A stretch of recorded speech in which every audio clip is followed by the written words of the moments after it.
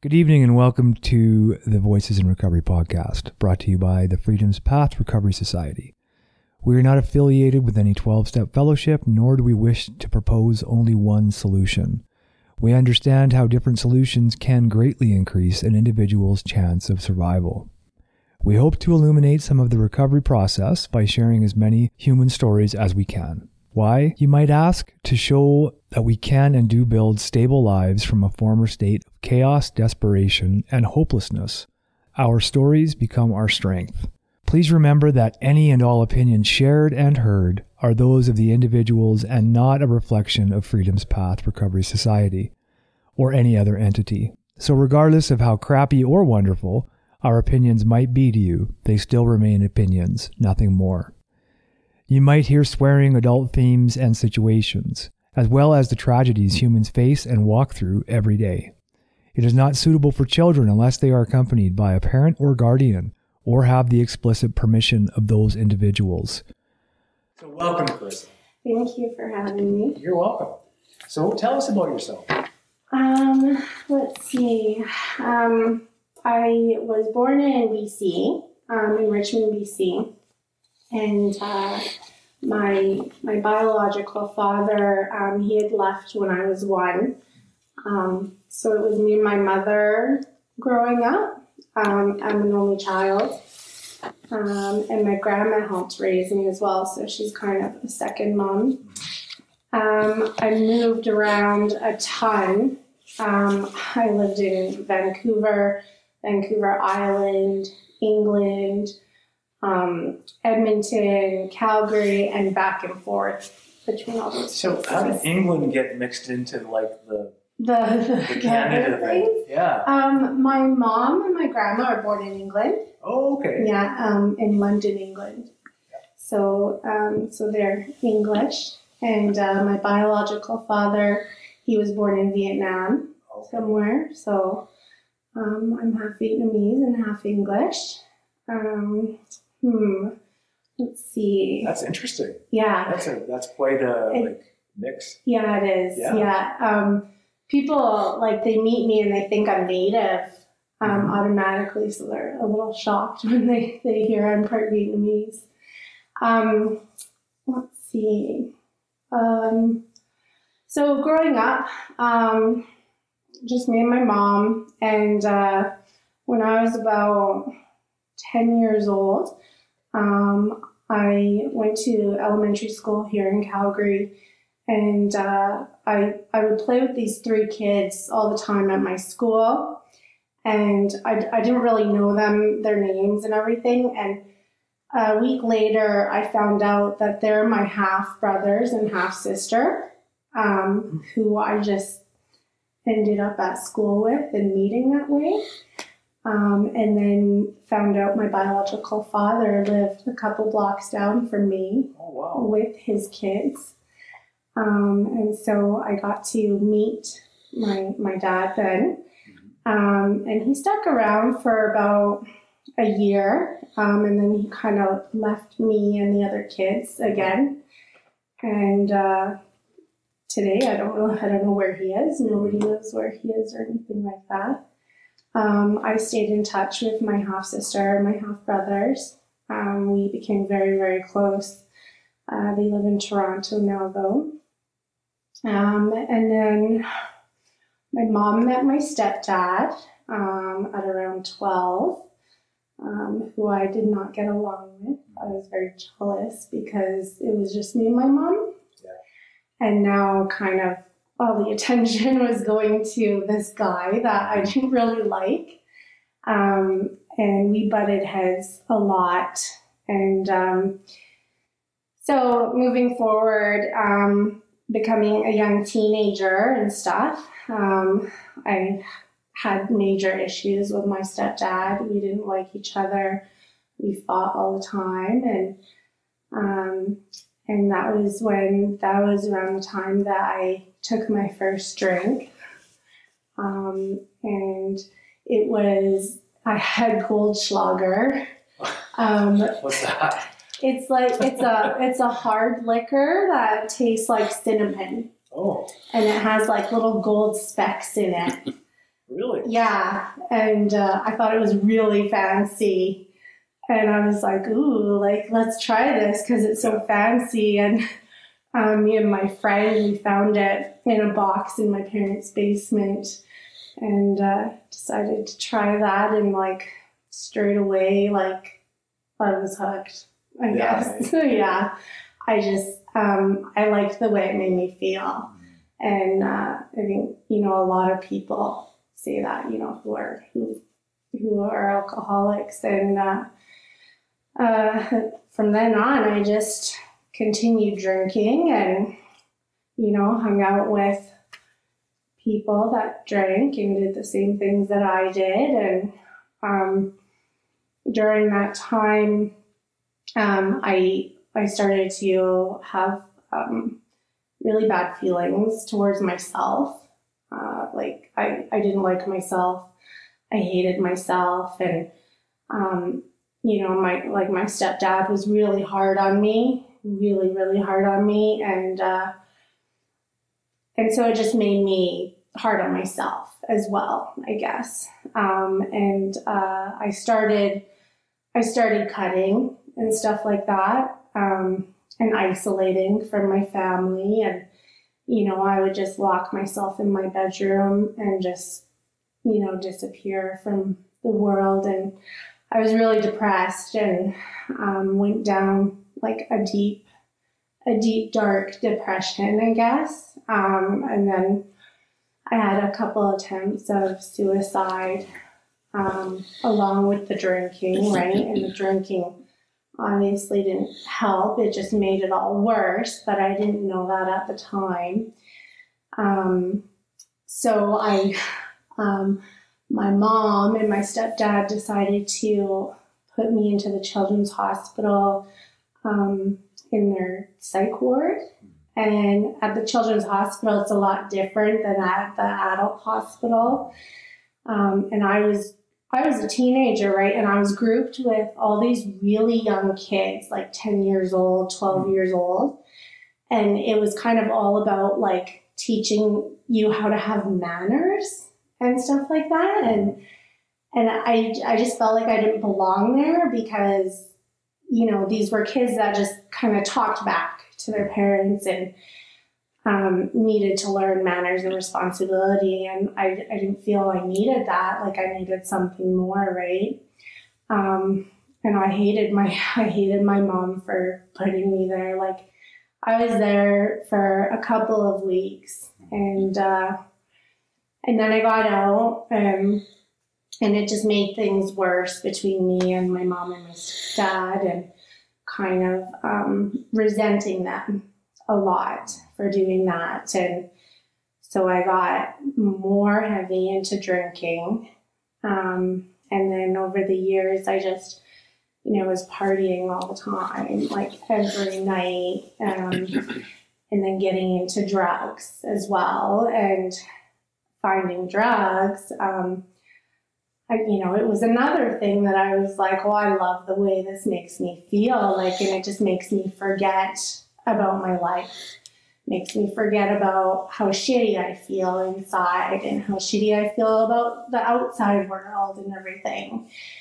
And so I got really caught up in all of that for a long, long time. And then, you know, dating the wrong guys and like drug dealers. And then, you know, just like it just kept getting worse and worse and worse. And, you know, I definitely hurt my parents a lot doing all of that. And at the time, like I knew that I was hurting the people I loved, but I didn't care because I just wanted to drink more than anything else. Like I didn't give a crap about anybody but myself and the drinking and the using and stuff like that. So a few more years passed, and I got really depressed again, really bad, like the worst it's ever been, and started cutting again and all that stuff. And And then I took a whole bunch of sleeping pills and drank like a whole bottle of tequila or something. And I was done, right? I was like, that's it. Like, I don't want to feel the way I feel anymore. And I was on the phone with a friend while I was doing it and, crying. And I was telling her that this is what I was doing. And then I passed out while I was on the phone with her. And so she called my parents, and my parents came home, and they thought I was dead. They found me on the floor, and they had to call the ambulance and everything. And I almost died. And then so back to the hospital and back to the psych ward again at the adult hospital this time. And it was a lot different. And I was seeing a psychologist while I was there, and it was the first time I ever heard of AA. And it kind of sparked something in me, like, like that sounds like a good idea. But what I thought AA was that it was just a bunch of old men, like. Kind of. Yeah. That's all I thought it was, right? And so, I was like, okay, well, no, I'm not going to do that. But I'm glad I heard about it, right? And kind of the seed was planted of that anyways, and it was just on my mind, right? And I met this really old man in the psych ward. He's quite old, really old, and he was really odd. He was a strange fellow, and I got along with him really well, and we had like this connection, like this weird friendship, and he would always want to go out into the parking lot of the hospital and march. Like, he'd want to walk around and march. Mm-hmm. In the sun, and I thought it was weird, and everybody looked at him, right, like he was so strange, but I did it with him because it made him feel good, and like that was the first time in a long time that I felt happy, I guess, without drinking or using. And I'll never forget that man, because it was just he brought a feeling to me that I never felt for a long time, right? And so I got out of there, and I swore up and down to my parents, no, I'm done. I'm done drinking. I'm done using. Like, I can't do it anymore, right? And that was the truth. Like, I didn't want to. But then I got invited out, and I was like, yeah, I can go, and I don't have to drink. I'm like, that's fine. Like, I'll be okay, right? 3 days later, my parents are calling the cops because they can't find me. And, it just had a hold on me, like the alcohol did. And then after that, I was like, I'm done. Like, I've gone too far. Like, I'm promising people that I'm not going to do it, but I've been breaking those promises now. So I went to my first AA meeting in Chestermere, because that's where I lived at the time. And it was what I needed. Like, I found people, and I found somewhere that I felt like I belonged, finally, and that understood what I was going through, right? Like, they understood the pain of everything. I felt like it. And everybody was so nice, like so nice. And since then, I never looked back, I just kept going to meetings and, did everything that I was told to do. She's the first one to have to do that. Yeah. She'd be the first one to ever do everything that she was told to do.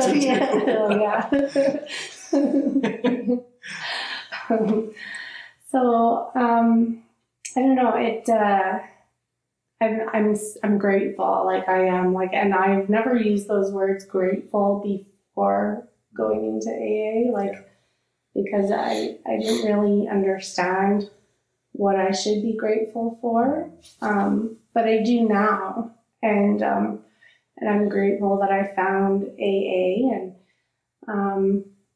and doing the work and everything, and it's kept me sober now for 4 years. Oh, congratulations! So thank you. Yeah, it just passed last month. Nice. Yeah. Excellent. Congrats. Thank you. You're welcome.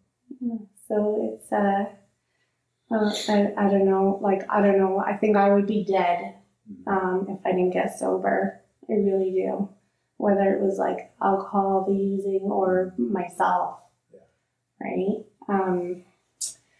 So sobriety has been amazing, but it's been hard.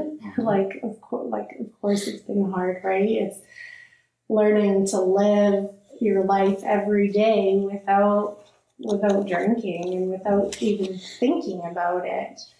And I didn't think that I could live that way at all.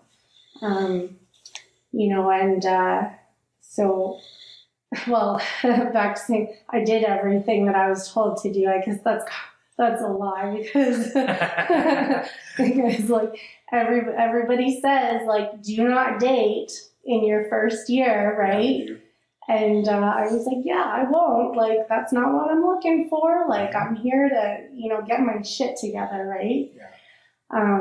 And I met Steven when I was 1 month sober.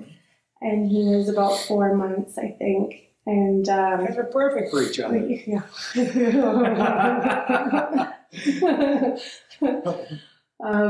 Wait, it wasn't a fairy tale after that? No. Oh my goodness. Oh no There's way. more. Oh yeah. No, it's not a fairy tale. So yeah, we met and we just became friends.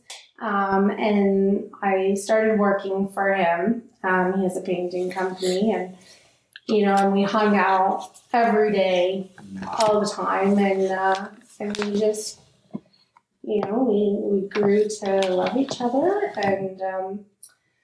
And we've also like Steven has helped me a lot in my sobriety. Like, there are a lot of things that I don't know how I would have made it through, I guess, without him, because there have been some really hard times where I have felt depressed in sobriety, and I'm kind of like, what am I doing with my life? And then I get hard on myself, and and sometimes I've gone to dark places in sobriety, right? And but Steven has been there and helped me get through it, and vice versa.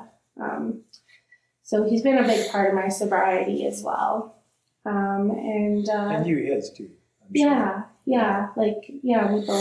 We both have helped each other a lot. But we've also put each other through some shit too, but that's life. Like that happens. Anyways, what else?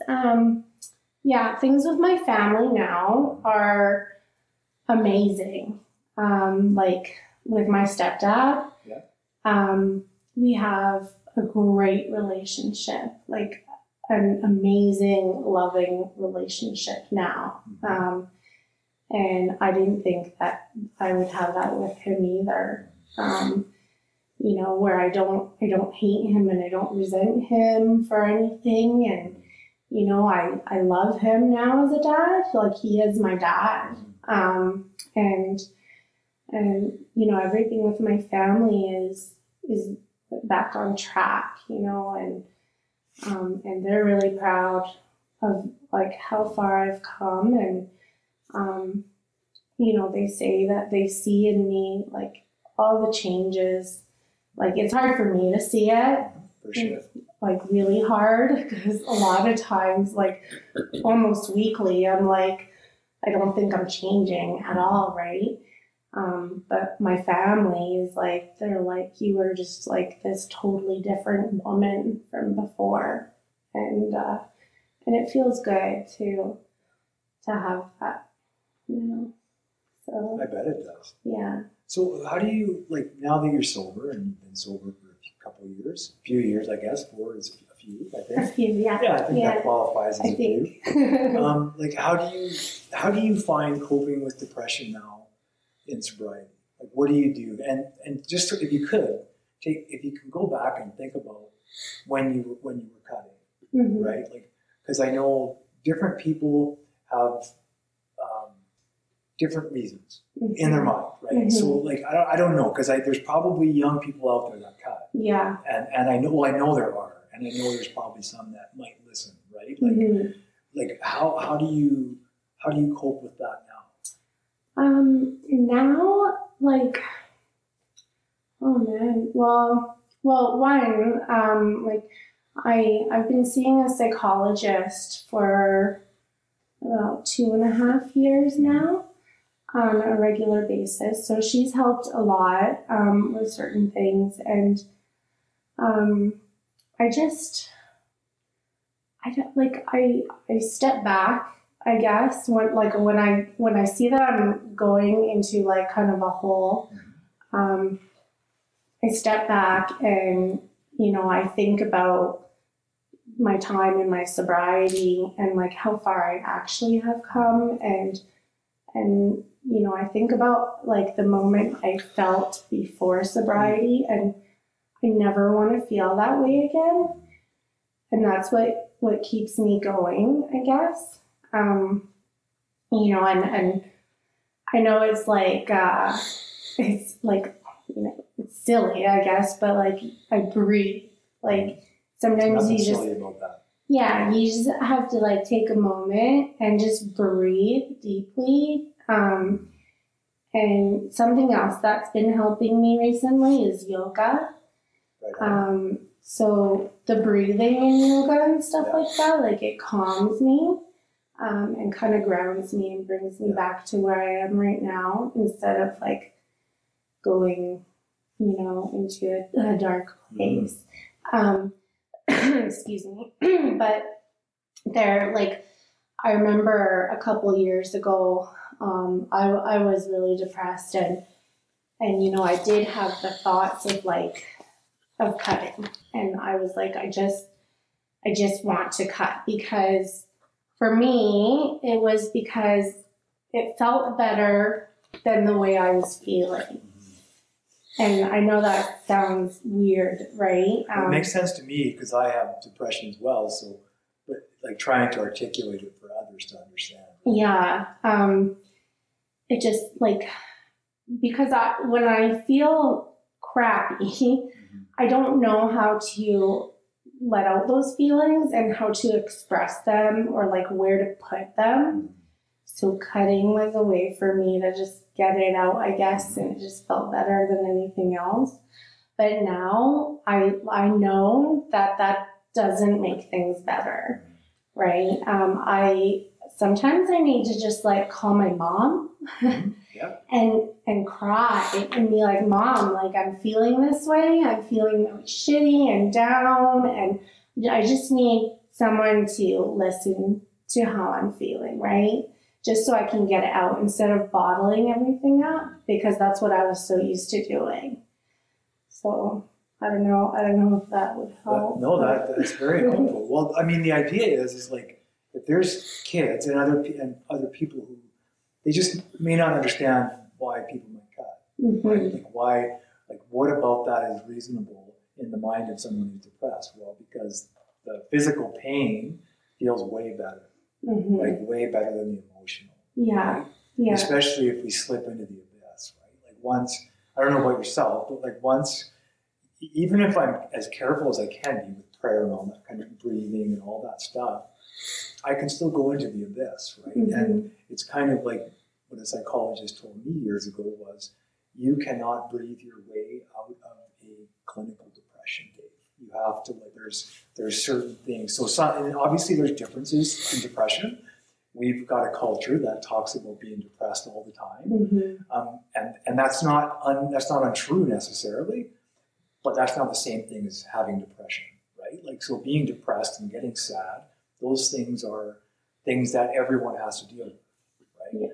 However, as most, I don't know if it's still the same anymore, but I believe it's like if the symptoms persist for like 3 to 6 months or so on and so forth, and you have a certain combination of symptoms, well, then it's more of a likely a chemical imbalance, right? Where a chemical imbalance isn't going to be solved solely by one thing, right? Usually there's more than one thing. Yeah. As you described, right? Like you go to a psychologist, talk to your mom if you have to. Like, I'm sure you could talk to Stephen too, probably. Like the people you trust, right? Yeah.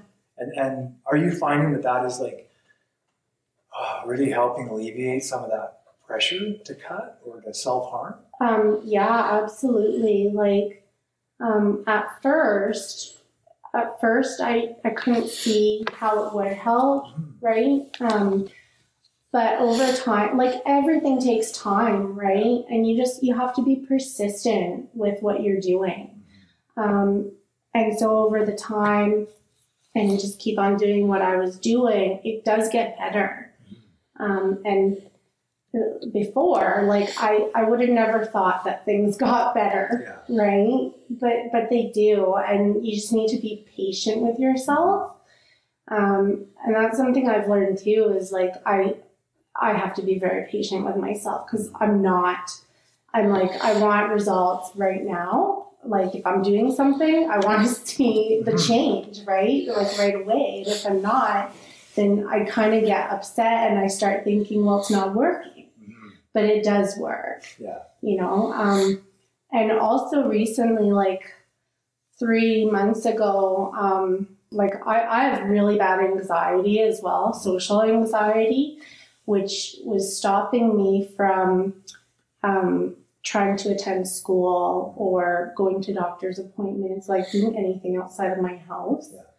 And I went on an anti-anxiety med, and I know some people, right, in sobriety are against, going on medications, and, there's a lot of talk about stuff like that. They don't have to go on it. Yeah. They can stop. They can not take their meds all the time. Yeah.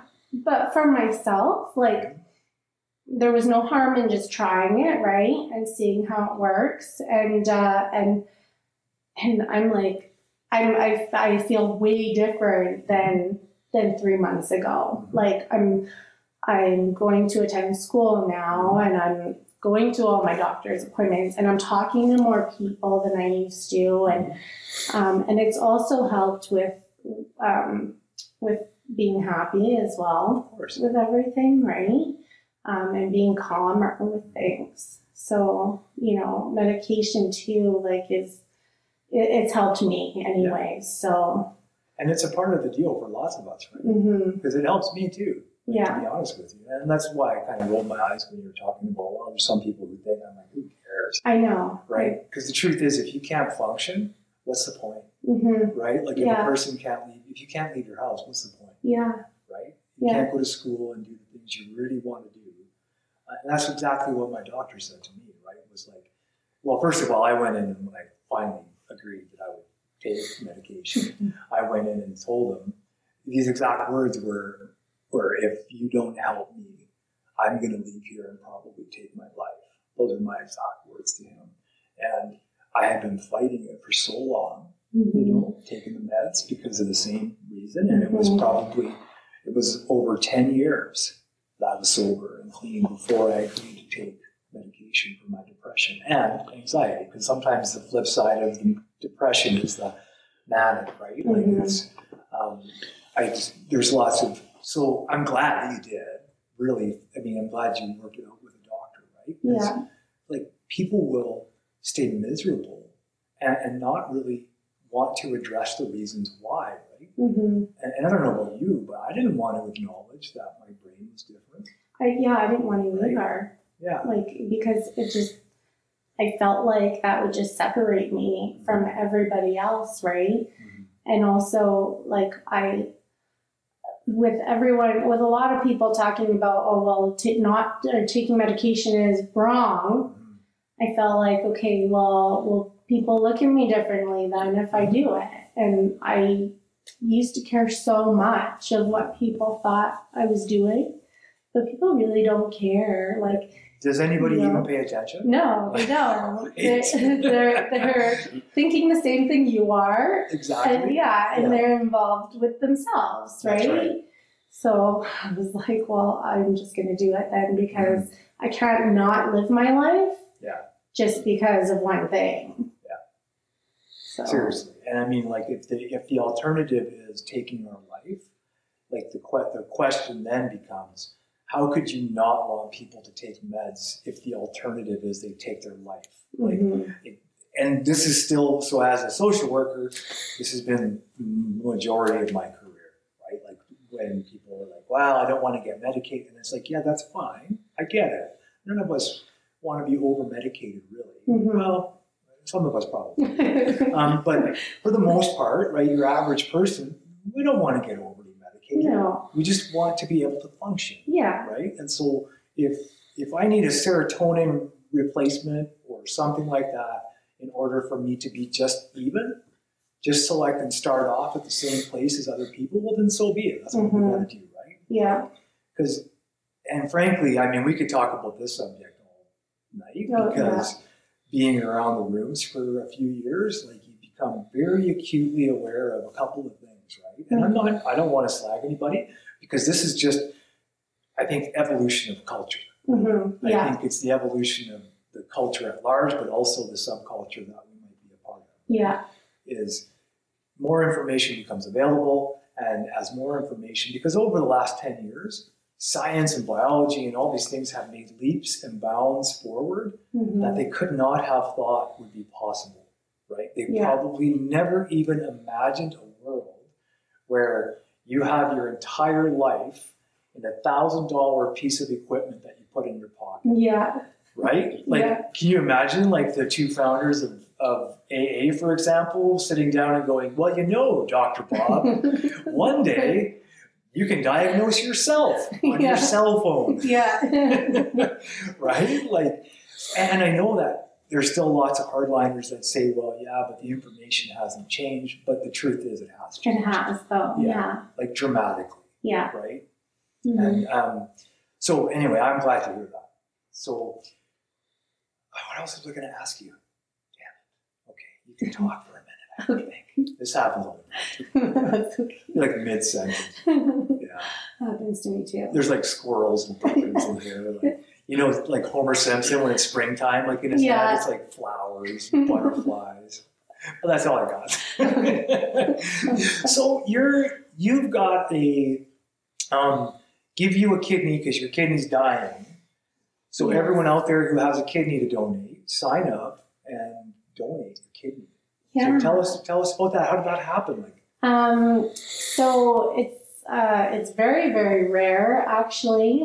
So I have polycystic kidney disease, which I was born with, and neither of my parents have it, and nobody in my family has it. Nobody. So it's rare to be born with it. I have no... no genetic. Yeah.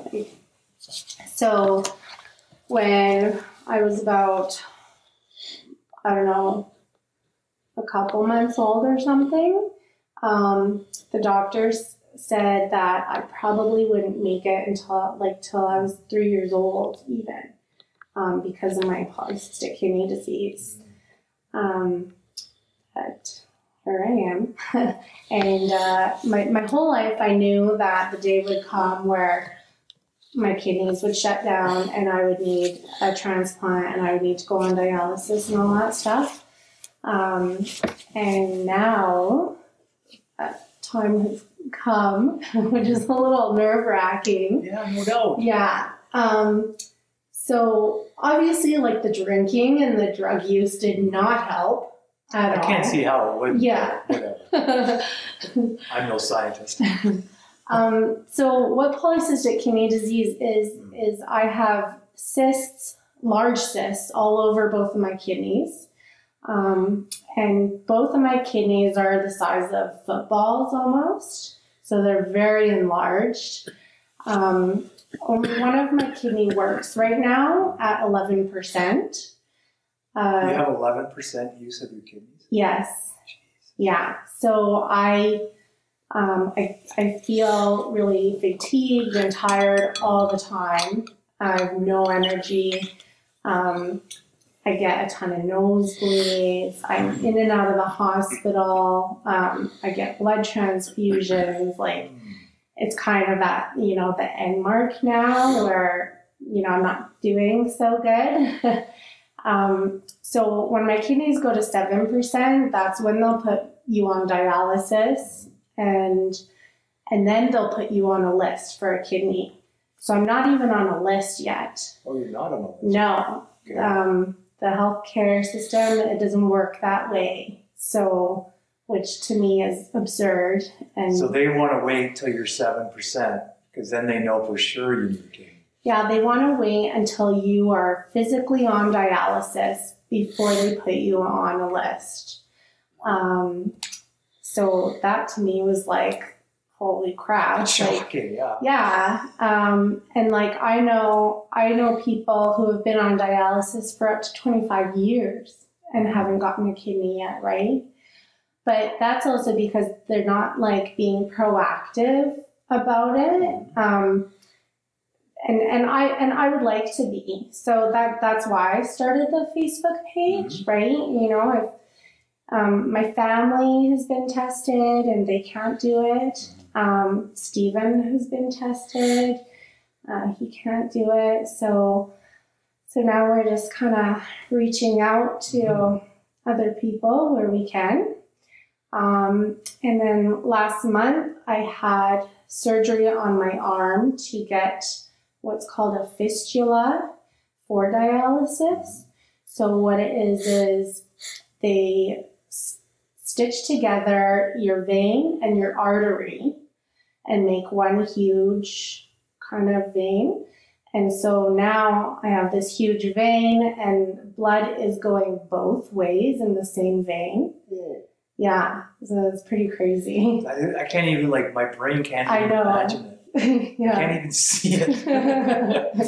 So what's the purpose of that? So that's for dialysis. So I'll be doing, there's all different kinds of dialysis, and I'll be doing what's called home hemodialysis.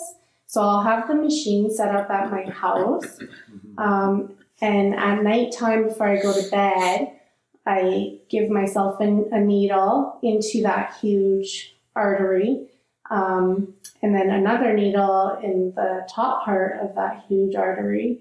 And then I'll be connected to the machine all night, and it cleans my blood while I'm sleeping.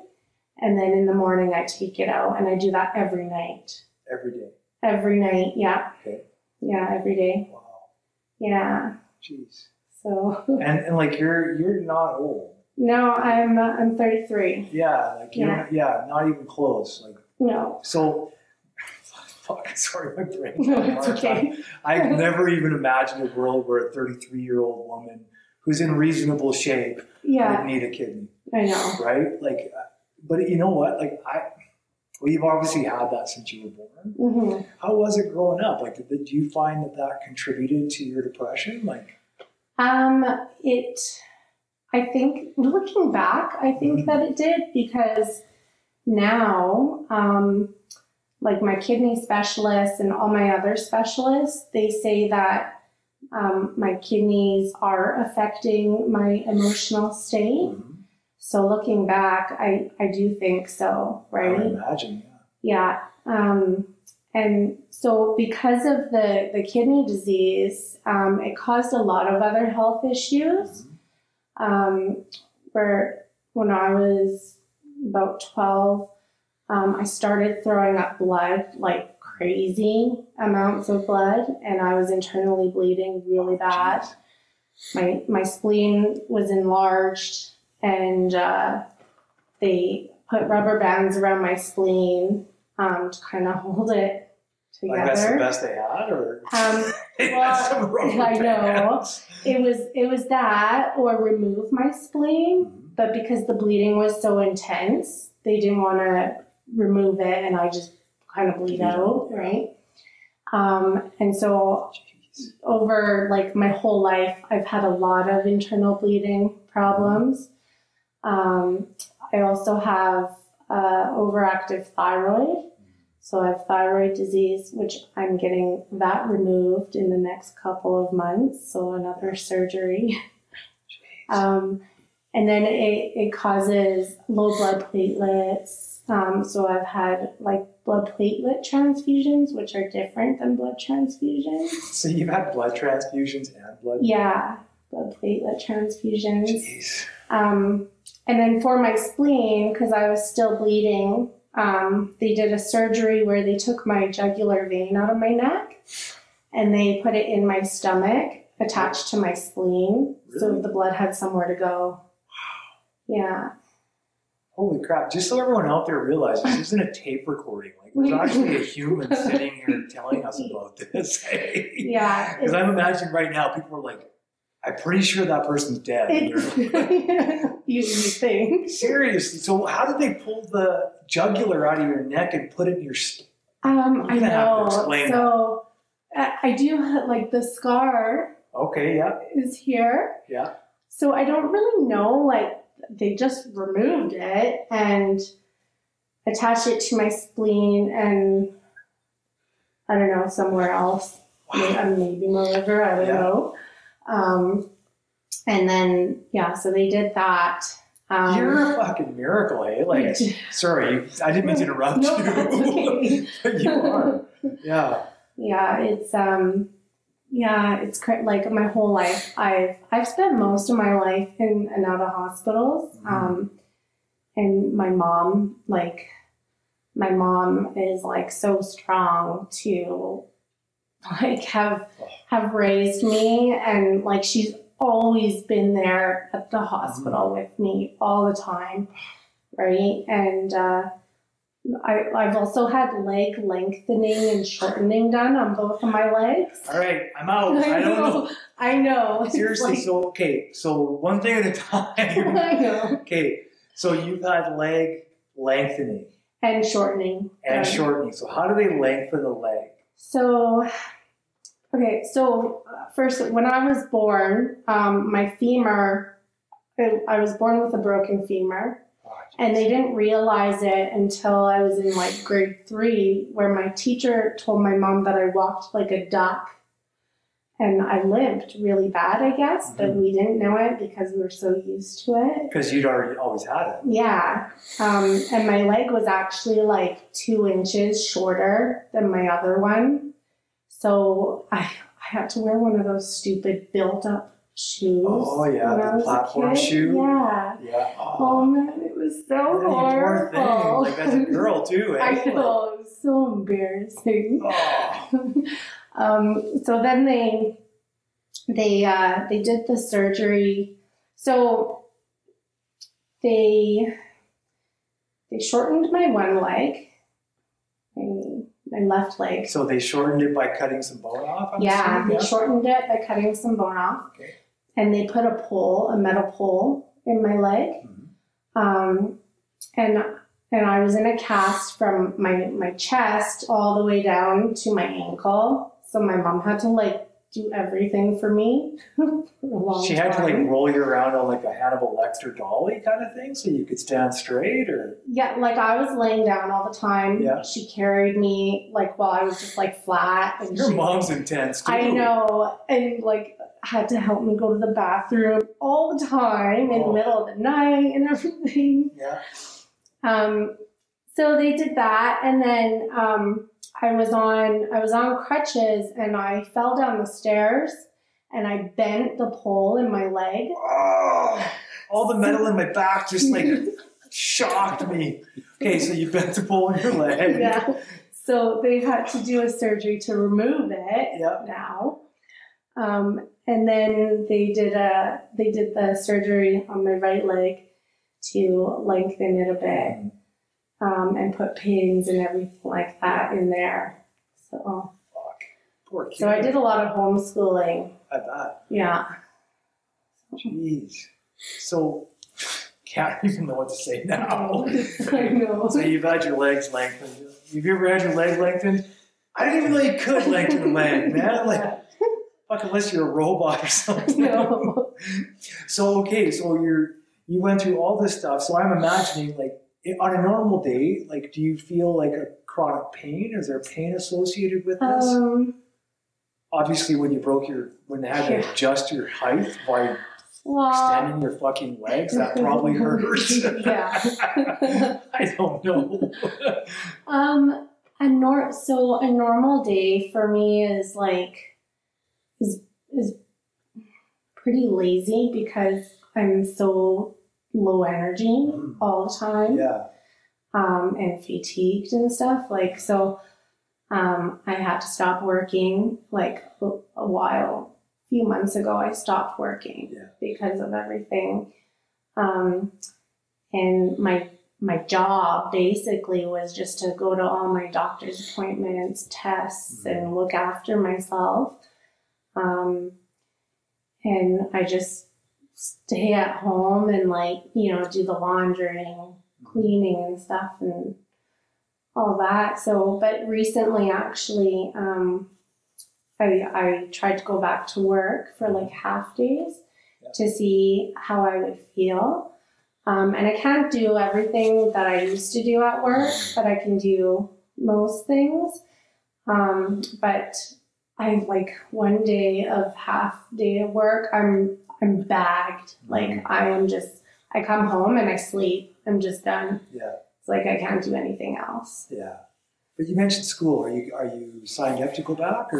Not yet. So I've been studying some university math right now because I'm going to take the test at Mount Royal to see where I'm at first, and then go from there and hopefully attend for fall. What are you interested in?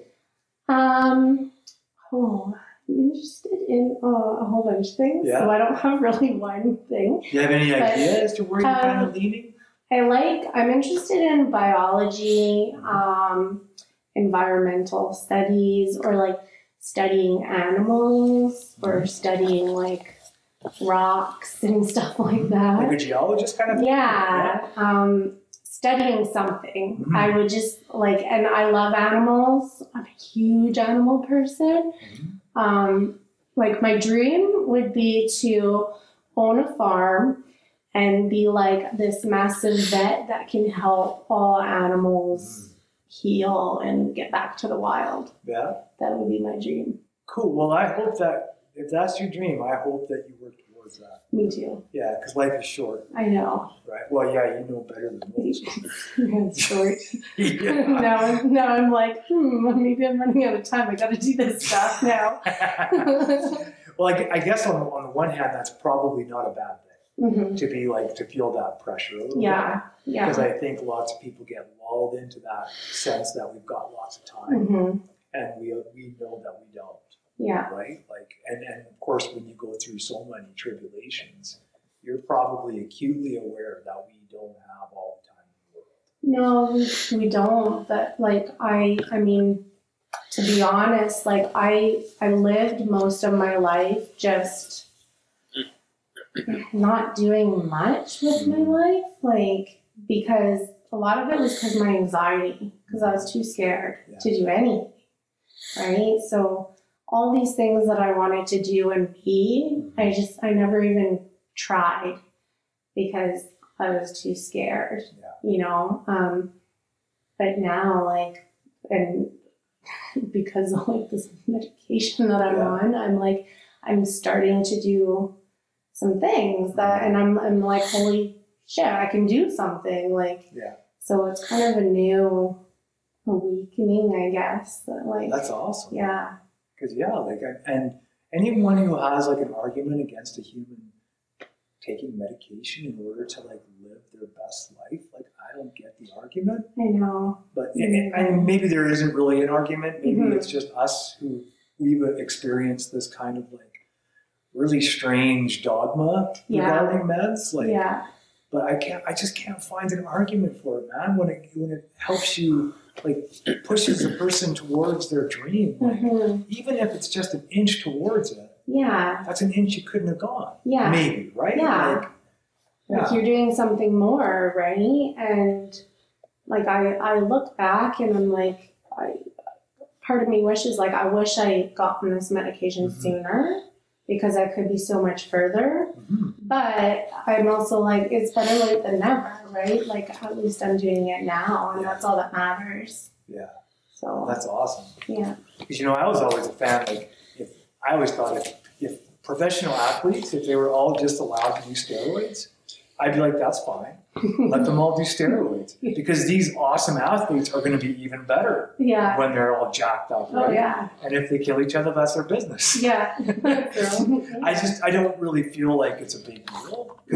But I also think that it's a big deal when it starts to be harmful, right? Then it starts to become more problematic. So obviously I'm joking about the steroids thing. But if there's like a nutrition thing that's banned, but it's actually healthy or natural, like, I don't get it. I don't see why not. But then again, it's kind of like, I know people like yourself and like myself who, if it wasn't for medication, maybe not you so much, I won't speak for you, but I know people that without the medication, we would literally be dead. Like, there's no alternative, right? Like, and even with medication, there's still the constant, sometimes, ideations. Right? For sure. Maybe without, I don't know about yourself, like with the medication, I just don't feel the extra oomph of those ideations, which is what I used to feel every day. Right? And it's a battle just not to take my life. Right? So you might be, I don't know if you can relate to that. Oh no, for sure. Like, it was always a battle within myself. Right, against myself all the time, and now it's just, I don't even have to think about that. No. It's kind of neat. Yeah. Good for you. I'm glad. Well, because you've got all this stuff going on too, right? Like with the health, and I like, how do you can't get away from it, right? Because the one thing is connected to the other. It was like, especially like when it came to my health and stuff, I think that played a big part in my depression and my not wanting to live at times as well, because a lot of times I would say to my mom or Stephen even, like, what's the point? Like, what's the point if I'm gonna die anyway soon, and like I have all these health problems, and I'm, that's my only job is to like go to doctors. Like, I didn't understand it. And I just was like, what's the point of living it? Because my whole life just revolved around my health. Right. But now I don't look at it that way anymore. Which is nice. That's really nice. Yeah. I mean, obviously you're doing some things that are helping you, and not just talking about the meds, obviously. There's a combination of things. And I know lots of people just like shut down with the mention of medication, as though that's the only thing that we need to do, right? To cope is not that. No. Right? Like, and I honestly, like, after hearing obviously even just bits of the surgeries you've had to have, I'm sure there's probably like 24 more surgeries you've had that you just aren't going to talk about because, well, they were just talking. We'd probably be here all night. Although that'd be okay, right? Because I'm just sitting here blown away by the fact that you're like fucking talking, walking miracle, right? Like, and do you still have metal in your leg? No, I don't. You took it out. Yeah. Nice. Yeah. So the bone fused together, and so everything's done, no metal. Like, if I didn't bend that pole, I'd still have that. Yeah. I think. But you must have done something to bend that pole. Oh God. Yeah, just like I remember it too, like on the crutches, and instead of putting my crutches down first, I put my foot down first, and I just went just down the whole stairs. Yeah. Did you do like a face skid down? Oh yeah, it was really bad. Oh, like, poor thing, man. You just see like the doctor or the nurse in the operating room trying to bend the bar straight again. Man. It was bad. Jeez. Yeah. We got to keep the pole. Did you? Yeah. I don't know where it is now. Maybe my mom got rid of it, but we kept it for a bit. I hope she saved that thing. Your mom sounds like a hell of a person. She is. Yeah, she is.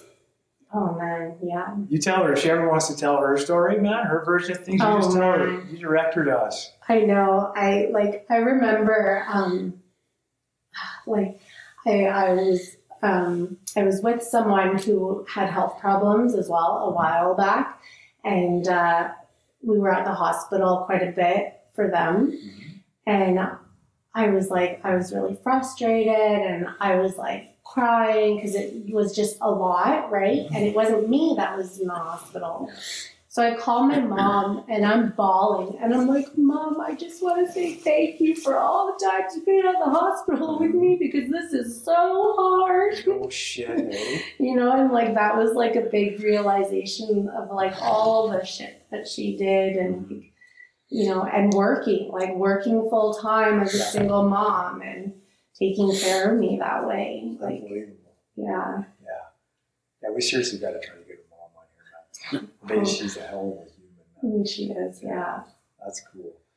I don't even know where else to go now. I'm like, okay, how many surgeries have you had?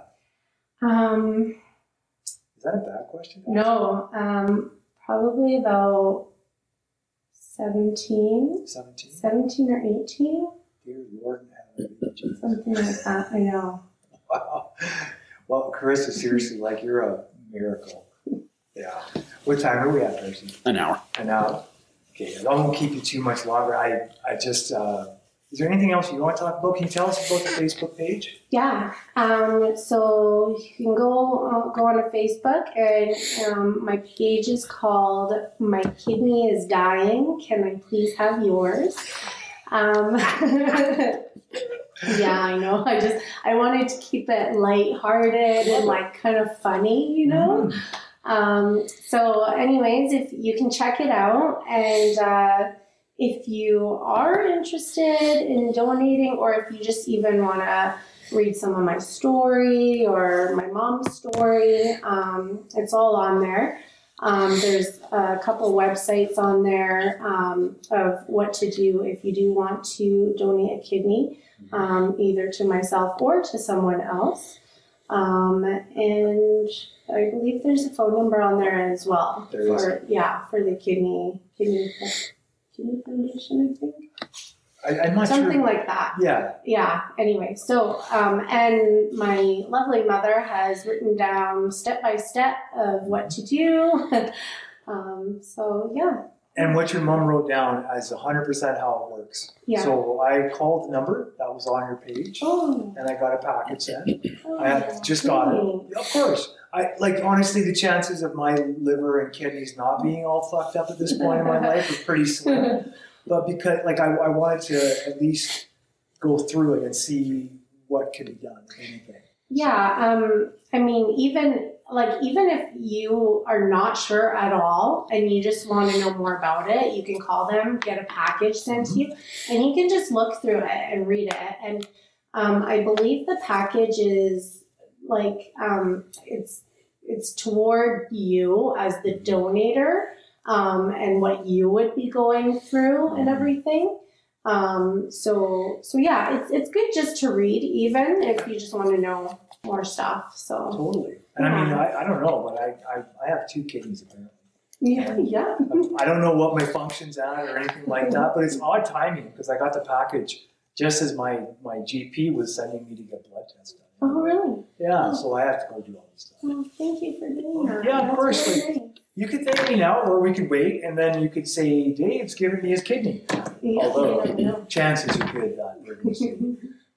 Because of the morphine and all the stuff. Everything, yeah. But I mean, I'm going to try. So, and I want to tell you that here, because I want other people to try too. Right? I really do. I think that we can just help each other. Yeah. You know, and I think if we can help each other, we really should. Mm-hmm. Yeah. And I know it's no light thing giving up a body part, but No, it's not. And I tell everybody that too, right? Because I know it's a huge decision, right? And it's not a light matter. And it is a lot to think about.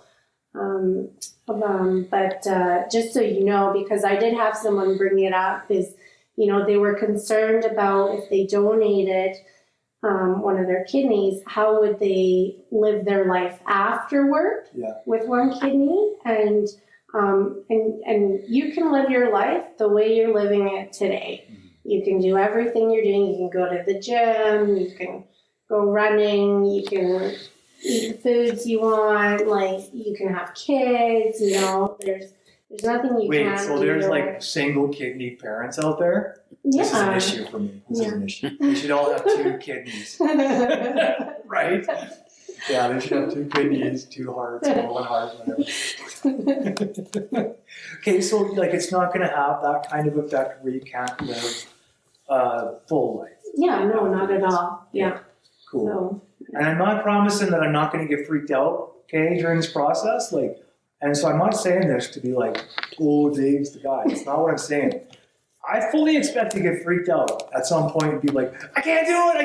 Oh, yeah. It's kind of like heavy, right? Like, oh yeah, and that's okay. Like it is a scary thing. It is. Like I cannot. Like I'm used to the health scares and stuff like that, so I'm used to it. But for other people, it is scary, and it's a huge deal, right? It just is. It is. Yeah.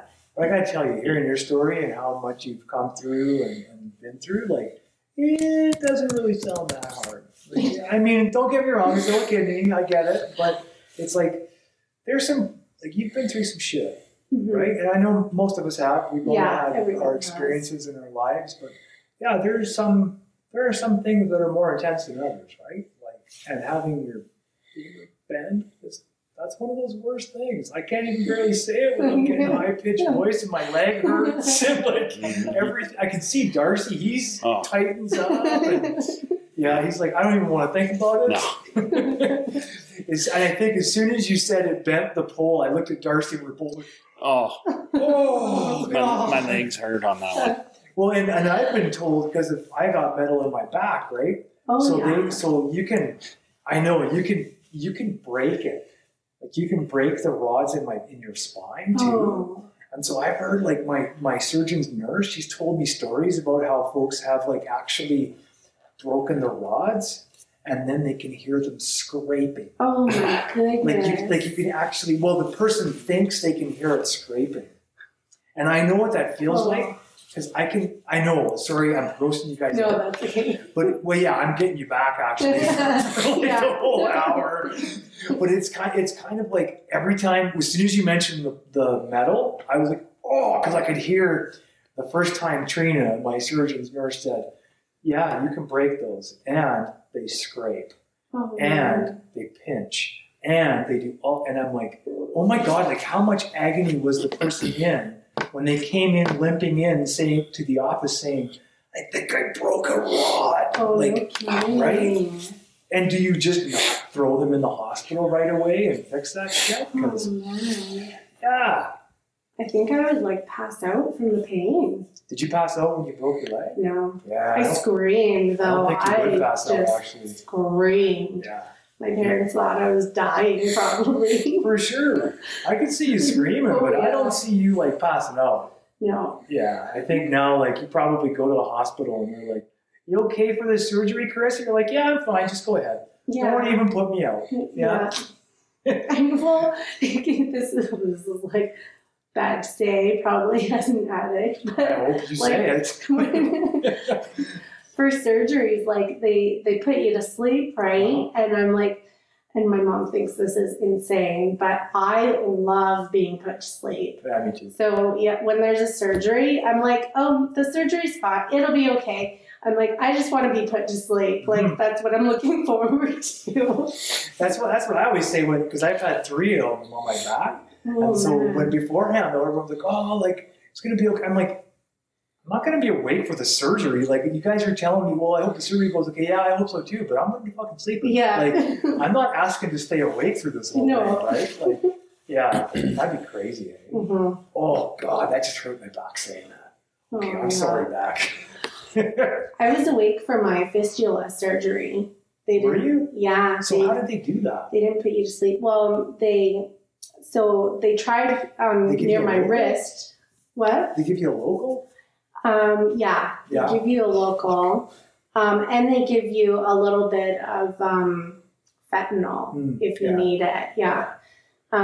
So they tried on my wrist first. They like cut it open, right? Check out your veins and stuff like that. And you can And you were watching them? No. Oh, God, I was going to No say, way. please tell me you weren't like, No, but you can like feel like the pressure and stuff in there, right? Which is really weird. Yeah, it is. And they couldn't do it on my wrist. So they had to move up my arm and cut me open again. And it was like, it took like an hour and a half, something like that. Oh. Yeah. And I just like, I kept looking at the nurse and I'm like, no, I need more. I'm like, I need more. I really don't want to be awake for this. Yeah, no doubt. That would be really weird. Yeah, it was strange. Jesus, and just so everyone out there is aware, like when she says they give her fentanyl, it's not Chinese fentanyl mixed with your neighbor's meth. No. So it's just like actual medical fentanyl. Yeah. Yeah. It's like, some kids are like, oh my God, they give fentanyl there. Yeah, it's not Chinese fentanyl No. with freaking crack in it. Okay? no. It's just to put you, you know, make you sleepy. It's been a painkiller forever. Yeah. Or whatever they call it. Yeah. Well, thank you so much, eh? Thank you. Is there anything else you want to talk about? I think I'm good. Yeah? Yeah. Okay, cool. Because I'm just really grateful you came in and were willing to talk. And Oh, I'm super grateful that you asked me. Thank you. you're welcome. It was a no-brainer. Right? Like, once I don't know. You and Stephen both are just interesting humans, and I value you guys every time you're around. So, and I'm glad that you were able to talk more than a sentence or two. Me too. Well, because you're right. When you said it early on, you don't talk very much. No, I don't. As you said it, I was like, oh yeah, that's right. What was I thinking? And then I'm like, it's a no-brainer. It's a no-brainer. Thank you so much. Thank you. You're welcome. We would like to remind you that the opinions shared are those of the individuals and not representative of Freedom's Path Recovery Society or any other affiliation we may share with organizations or individuals.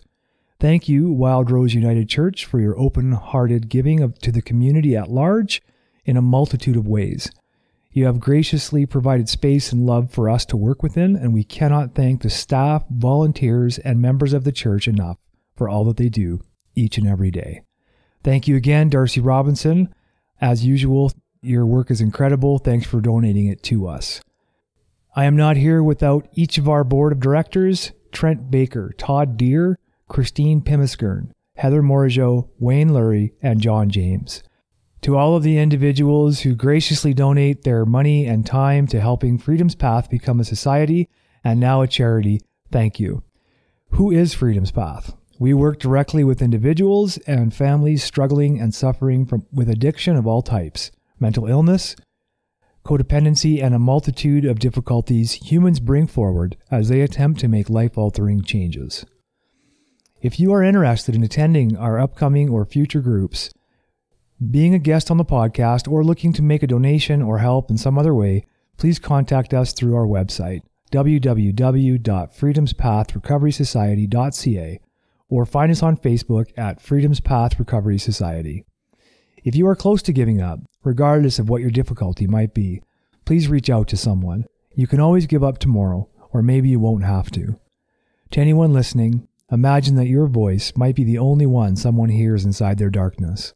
What is it you would like to say? As for me, I'm David Lurie, and I wish you all the best, wherever you are. Be safe and try to have some fun, because our time here is quite limited after all.